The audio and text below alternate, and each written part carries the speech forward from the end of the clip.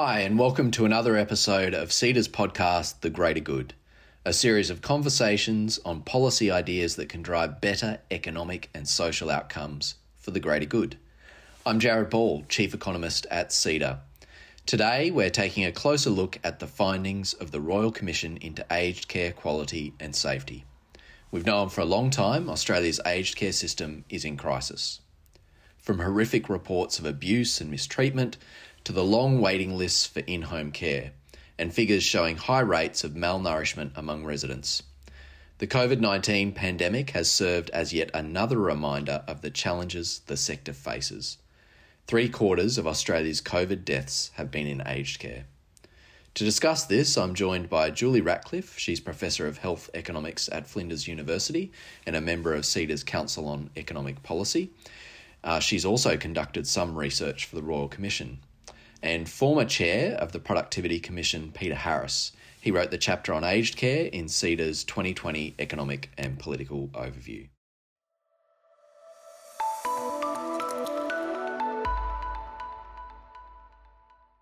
Peter, I'll start with you. I do want to step back a bit, and as you were saying before we started, this is a hugely complex area, and that's perhaps made clear by the fact that after a 2-year inquiry, Commissioners Tony Pagoni QC and Linnell Briggs couldn't agree on some of their recommendations. But if we step back from that, what do you see as some of the key issues in the aged care sector that have to be solved? I think there's little doubt, based on the evidence that the Commissioners got at their hearings, that fundamental change has to be made to the aged care system in Australia. And therefore, it's not a question of simply throwing money at this problem, which even in recent years you can see has been the primary response to problem finding at the Commonwealth level, and putting funding towards specific failures or aspects of the system. So fundamental redrawing of the aged care system, I think, based on the evidence the Royal Commission heard, is an unsurprising conclusion, and they have gone down that path. As you say, they couldn't agree on the broader governance structure, and it is, between the two commissioners, quite an unusual difference, because it does then thread through a number of the other most important recommendations, particularly those relating to funding. And indeed, I think that's the source of the difference between them, that Commissioner Pagoni is concerned that governments can and will and are naturally incentivised to limit and manage via funding, and Commissioner Briggs has more confidence that governments will behave better in the future than they have behaved in the past in this area. So, I guess, Julie, coming to you, I mean, one of the things that we do see in this report is a call for a new Aged Care Act that puts older people first, enshrines their rights, and creates an entitlement to high quality and safe care based on need. Do you think a rights-based system will help ensure older Australians do get high quality care? So my view on this is that if we think about what a rights-based system might look like, my perspective on this is that it will be a person-centred system. And I think the move towards a person-centred system is a very good move forward.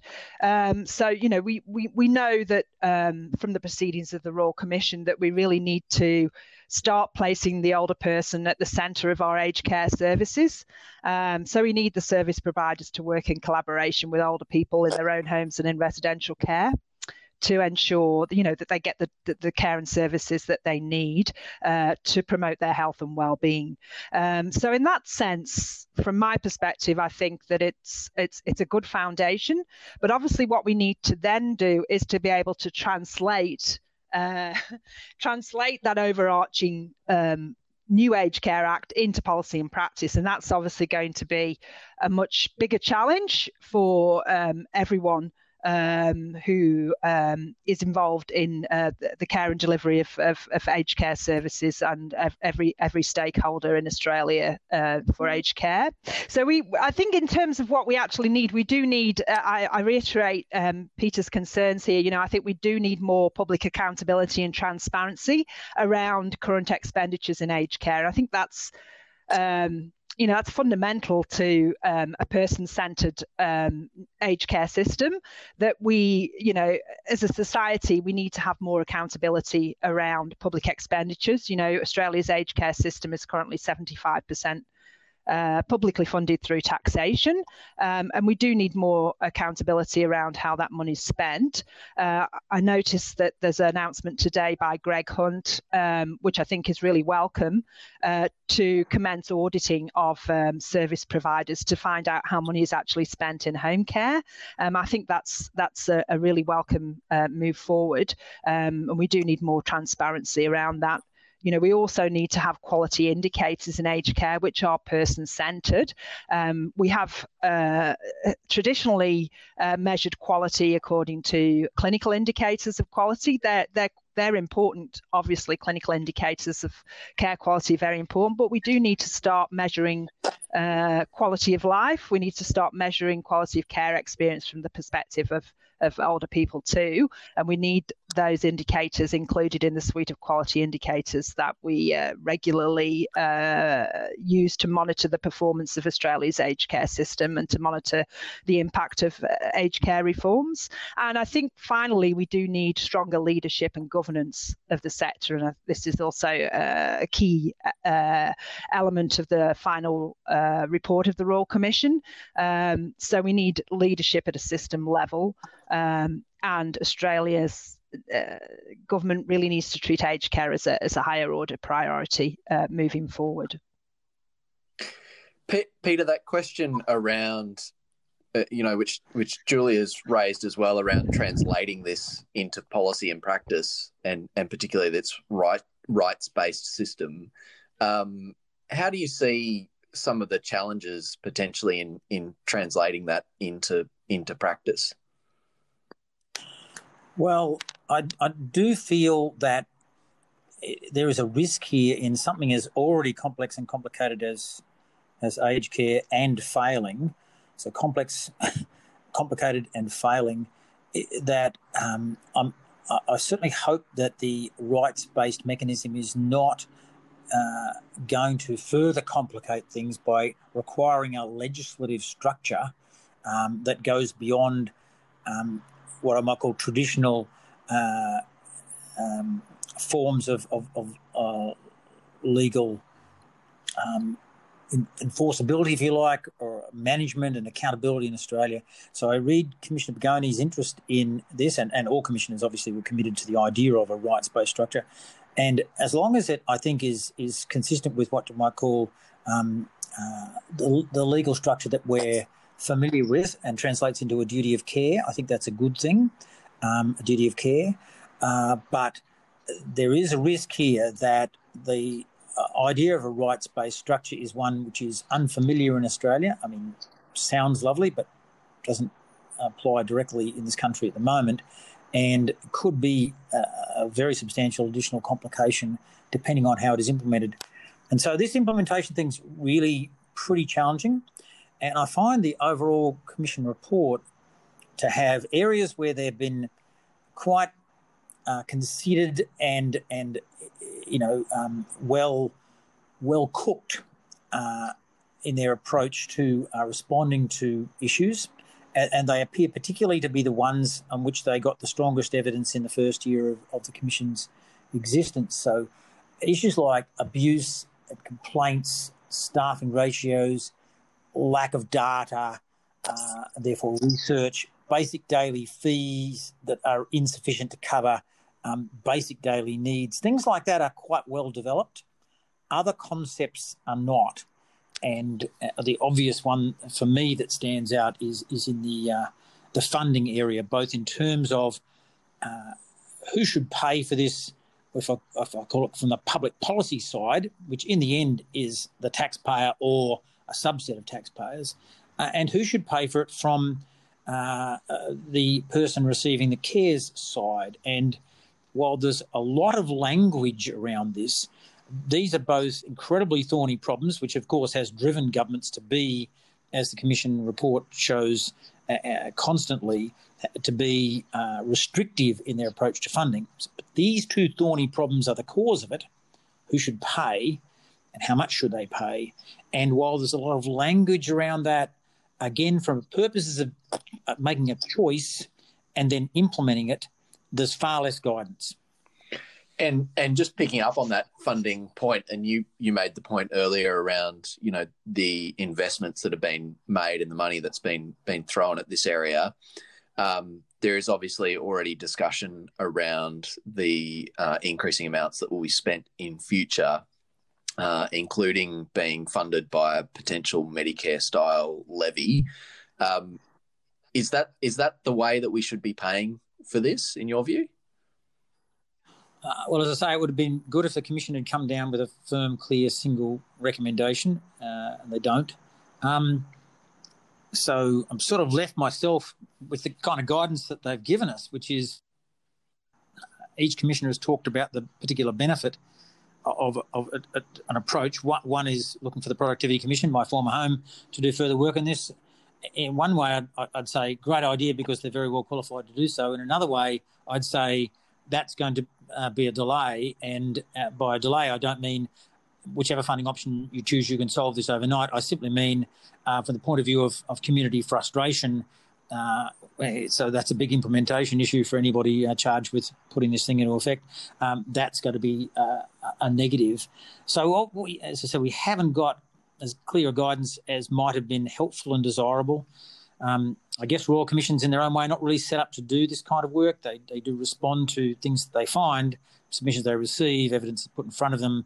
The actual public policy design work's not naturally a function of Royal Commissions. So from my own perspective, I mean, I'm tossing this up a bit, Jarrod. I'm not personally convinced about it, but I think there is another pathway for public policy to consider here.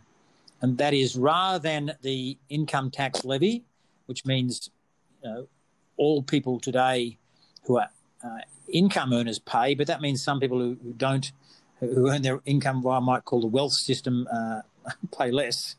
And so that's a bit inequitable. That could be one source. A Medicare levy could be another source. We are tending to use the Medicare levy quite a lot. And I think, though, it might be worth considering a superannuation guarantee charge, which sounds, in principle, that's a kind of left field thought. But in practice, what we're going to do with the superannuation guarantee charge in the future, if we do keep increasing it, is we're going to increase people's superannuation. Superannuation is the asset in which you're meant in old age to be paying for your needs. Originally, there was some talk about it being a substitute for the age pension, but we know in practice that's less and less likely over time. It will reduce the age pension, won't replace it. So potentially you could consider the superannuation guarantee charge, the upcoming increases, as being another form of levy or contribution, if you like, but a personal account style one. In other words, that people's superannuation, as it grows in future via the increases in the levy, could be utilised to pay for their care in old age. Now, that's a slow burn because the money's not available immediately, but it means increasingly as people reach old age, they'll have superannuation for two purposes. One you might call the general purpose of sustaining themselves, and the other, the lesser amount, but coming out of the increase in the charge that's expected to occur in the next 5 years, could be an amount which contributes to their aged care. And in that sense, you do get the best of both worlds. You get, if you like, a publicly directed, because that's subsidised, right? That superannuation receives a tax subsidy. So it's subsidised by the taxpayer, but it's also a payment owned by the individual, and so you get a co-contribution, if you like. Now, it's just a thought, but it comes primarily from me reading what's in this Royal Commission report and thinking really they haven't provided what I would consider to be the combination of how the individual in the future and the taxpayer jointly contribute in some reasonable fashion between them to what is an essential improvement in the aged care system. Well, and, you speak of both community frustration and the funding issues, and Julie, good point at which to bring you in, because you've done some research for the Commission that found that Australians strongly support increased funding to ensure better access to services. The federal government is reportedly considering making people use more of their retirement savings to pay for care. Is this a good idea, and what does your research suggest? Yeah, look, I tend to agree with Peter. I mean, it's an interesting observation. So, Jarrod, yes, we did conduct some work for the Royal Commission on this topic. We actually surveyed over 10,000 Australians aged 18 to 91 years across Australia, and we asked them some of those thorny questions about funding for aged care. And we found, interestingly, that almost 90% of our survey respondents indicated that they felt that the government should allocate more public funding towards Australia's aged care system. But then when we asked them about their willingness to pay for that in terms of, for example, an increase in income tax, we found a much more mixed response. We found that 61% of the income taxpayers in our survey, so we surveyed 10,000 people, of those around 2/3 indicated that they were current income taxpayers, and 61% of the income taxpayers indicated that they would be willing to pay more in income taxation to support a higher quality aged care system.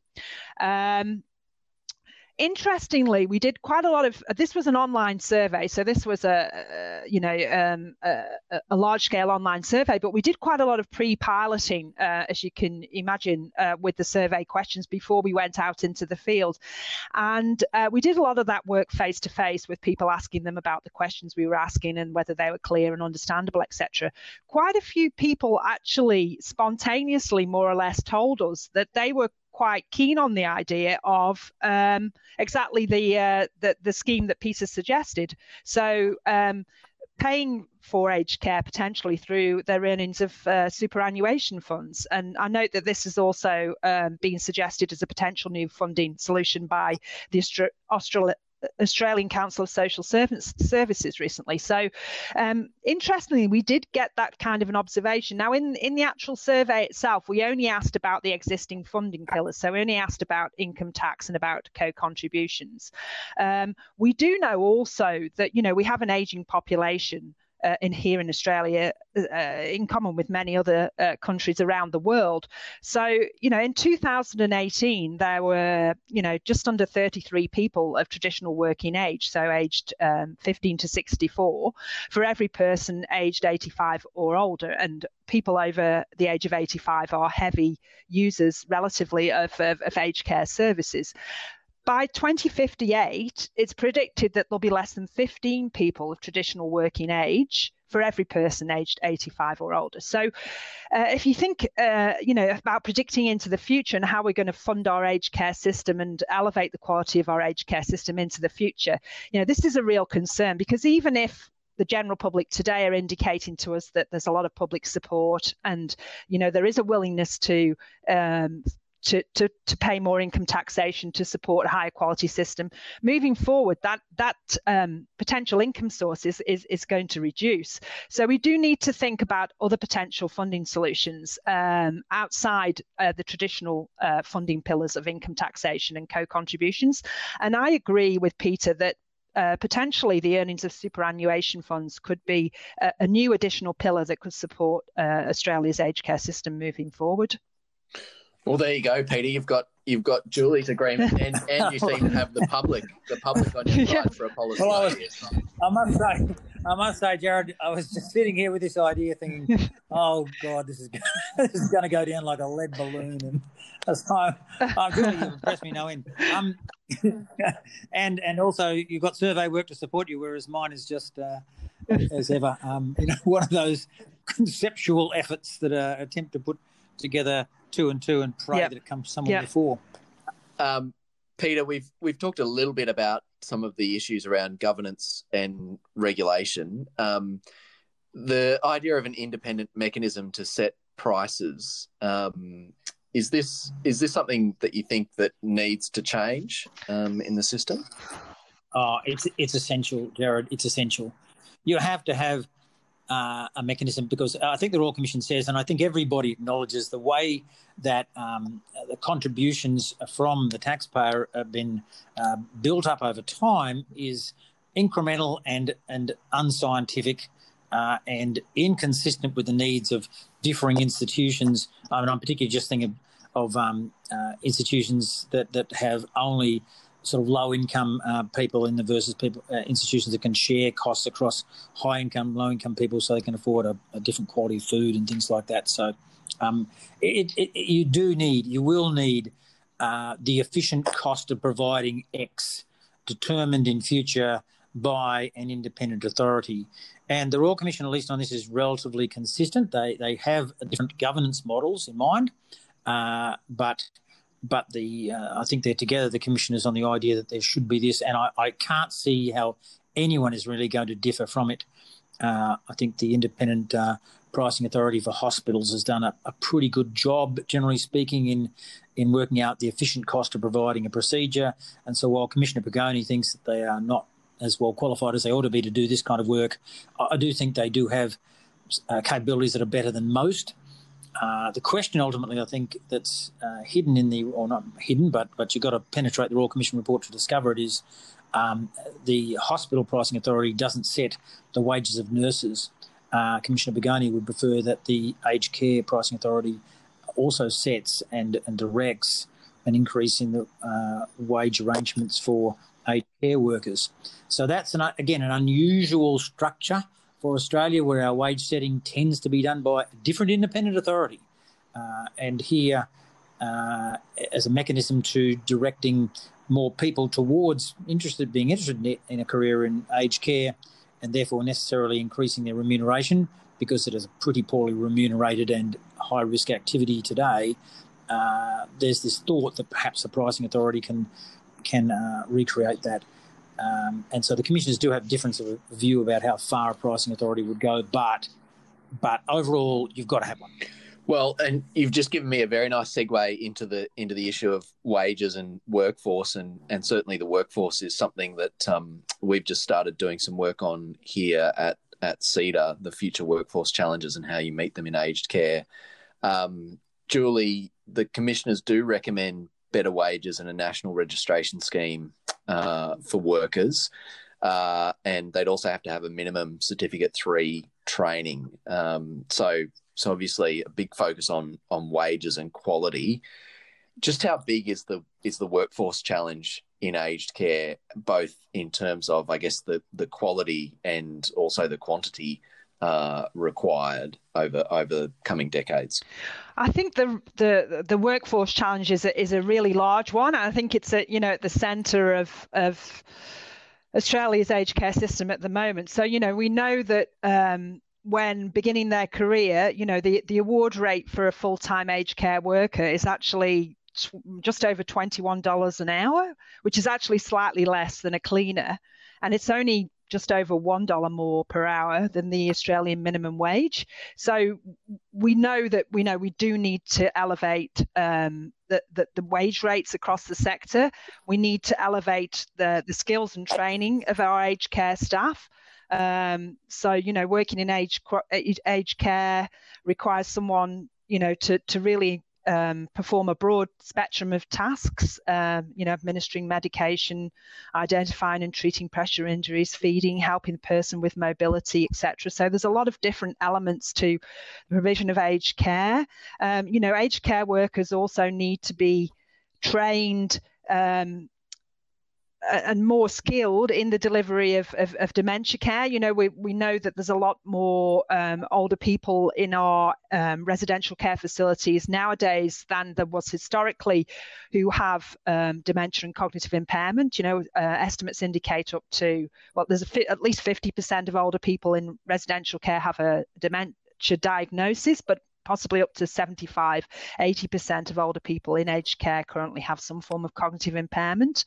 And aged care workers also need to be able to contend with the grief and also need the training to be able to cope with end-of-life care and death. I was at an aged care conference a couple of years ago, and there was a presentation from someone who had done some work. I think it was a person from the National Ageing Research Institute, actually, who'd done some work with aged care workers about palliative care and end-of-life care.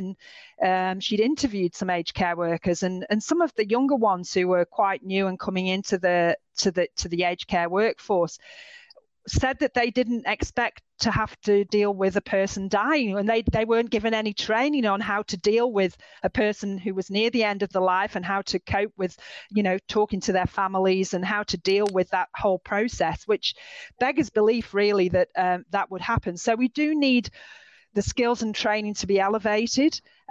We did some work recently, which was funded by the Australian Research Council, with aged care workers, where we interviewed aged care workers across Australia, and we basically asked them a series of questions about their reasons for entering, staying, or leaving the aged care workforce.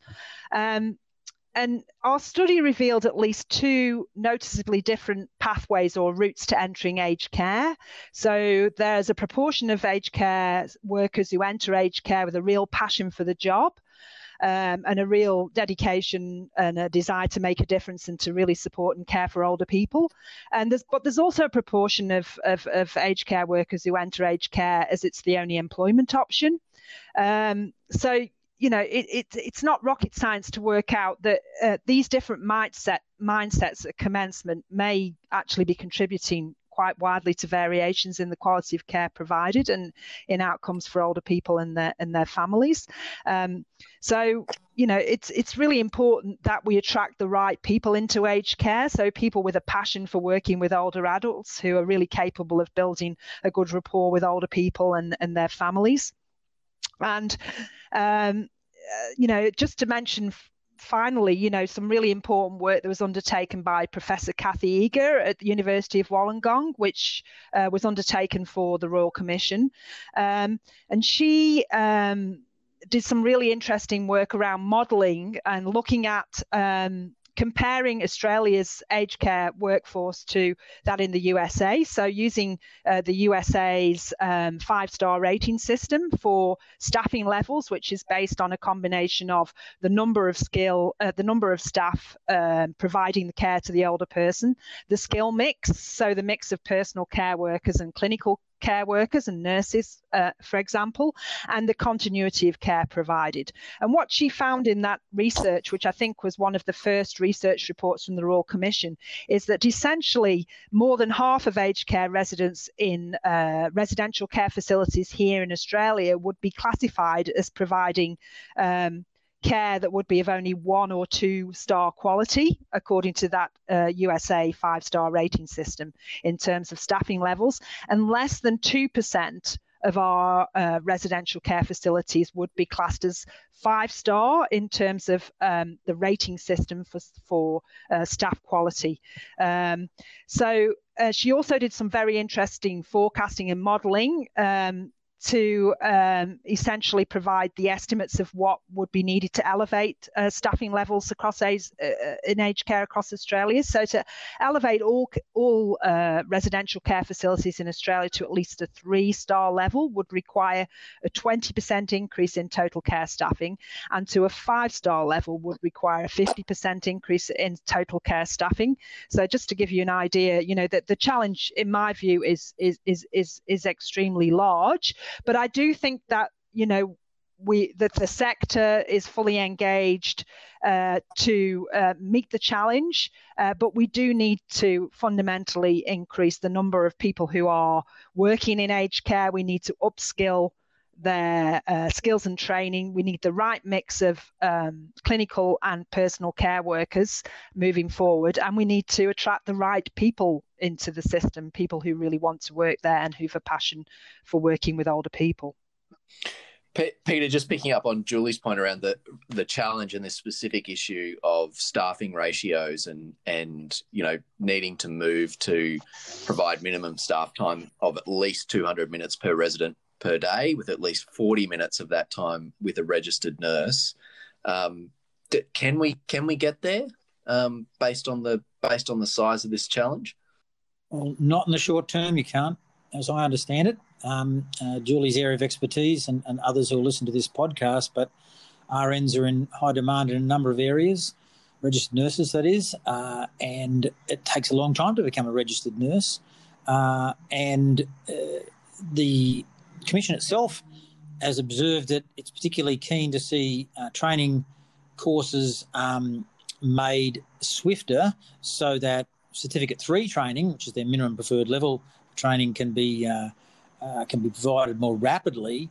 But that's still a transition of a couple of years. RNs will be a couple of years beyond that in terms of increasing numbers to reach these targets of minutes. And so the only real solution, he says, taking a deep breath, is immigration. But in the current circumstances, we don't have much immigration. And even if we didn't have a COVID-related environment, it's a hard thing to see us skewing the immigration system towards delivering aged care needs by importing capability from offshore, as it is, as I understand it, Australia is an exporter of nurses to the UK, amongst other places. So, anyway, it's going to be an unusual transition, I think, through the next 3 to 5 years.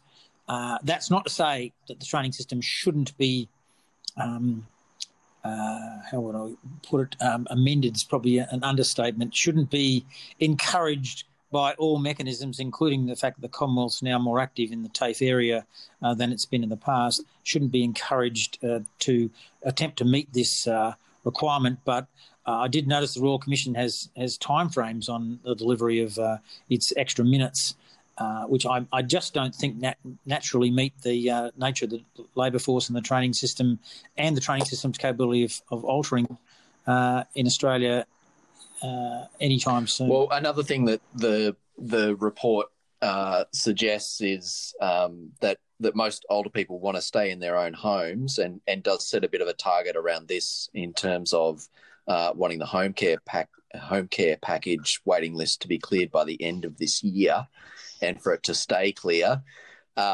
Julie, is this a bit like the staffing challenge? It is going to be exceptionally difficult, if not impossible, to meet. I think you're right, Jarrod. I think it's going to be really difficult to meet. I think it's badly needed. We do need to reduce urgently the waiting list for home care packages in Australia. I think the latest estimates were that we have around 60,000 people currently waiting for a home care package, but we have another 40,000 people who are receiving a home care package but at a lower level than their assessed care needs, so they're not getting the care needs that their own care needs met.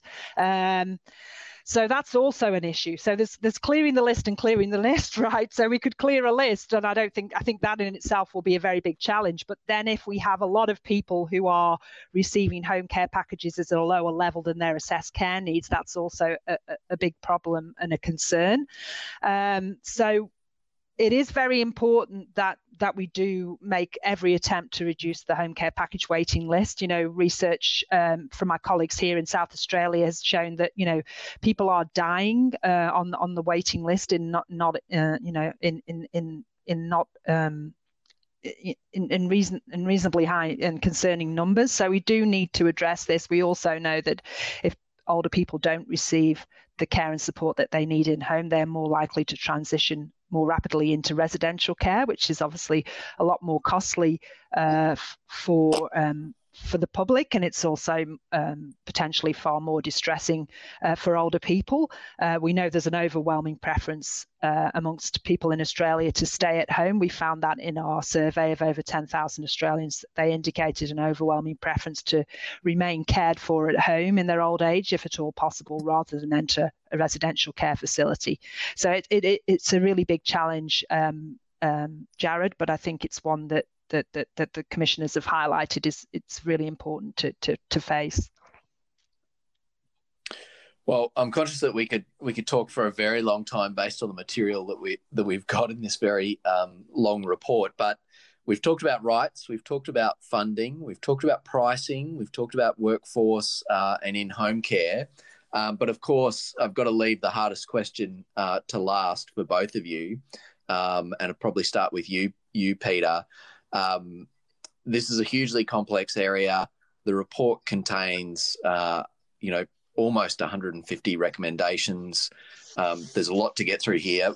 what should the government do first if it wants to have the biggest impact on a system that's clearly in crisis?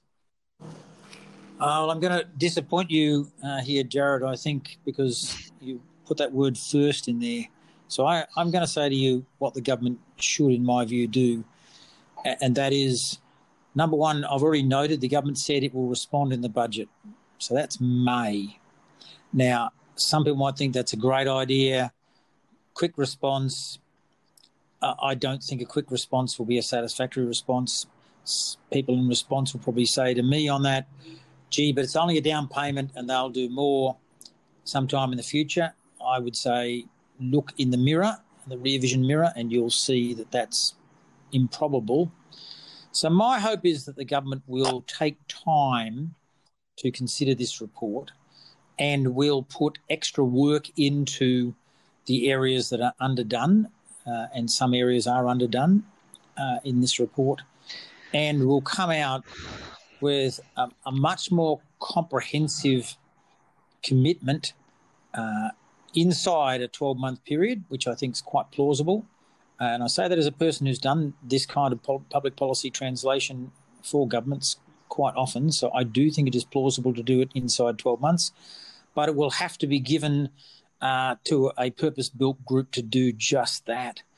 So that's my hope, that there is not a quick rush to, quote, do something, unquote, but rather a serious effort at putting together a comprehensive and internally consistent response to the things that have been placed in front of the Royal Commission. And Julie, what's your view on that? Do you think a rapid response or a more thoughtful, drawn-out response? What's your thinking? Look, I agree with Peter. I think that there is a risk in a rapid response that it becomes a bit of a one-off, quick response, and then it tapers out into no response at all down the track. So I absolutely agree with Peter that it's we're looking at the long haul here, not just the short haul.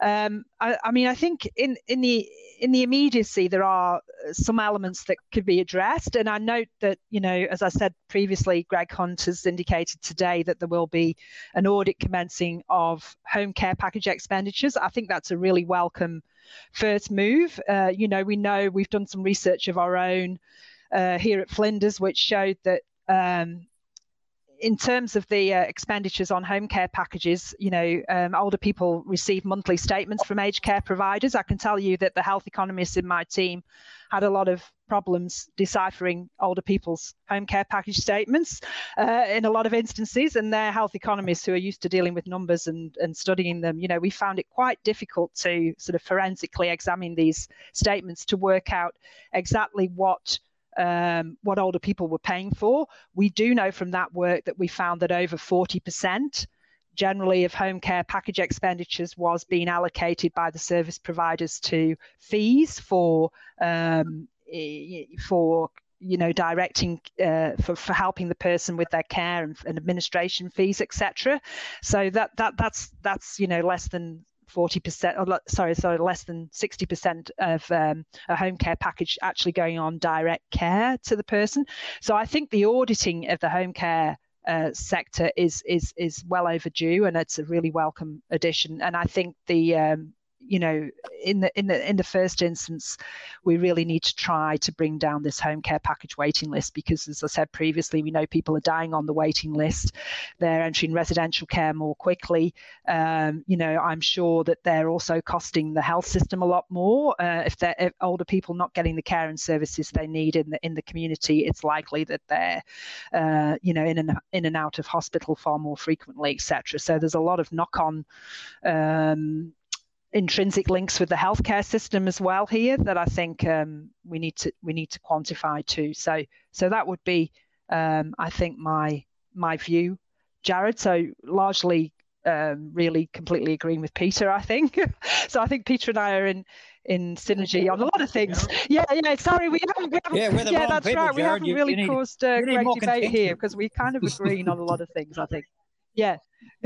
Well, Don't worry. As soon as you put the superannuation idea out there, I can assure you there'll be there'll be rock throwing. Maybe we from should put you both on a future inquiry, so that we can get some consensus on recommendations. But clearly, 2021 is going to be a big year in terms of decisions on this, and as you say, hopefully we are in for a long haul commitment and response to address the state of the sector.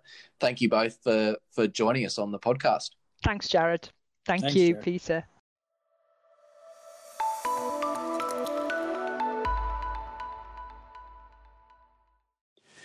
Well, that was Julie Ratcliffe. She's Professor of Health Economics at Flinders University and a member of CEDA's Council on Economic Policy. And of course, we had former Chair of the Productivity Commission, Peter Harris. And if you want to hear more CEDA conversations on policy solutions for the greater good, you can subscribe using your favourite podcasting app. Rating our shows helps others find them too. So thanks for doing that. Until next time, take care.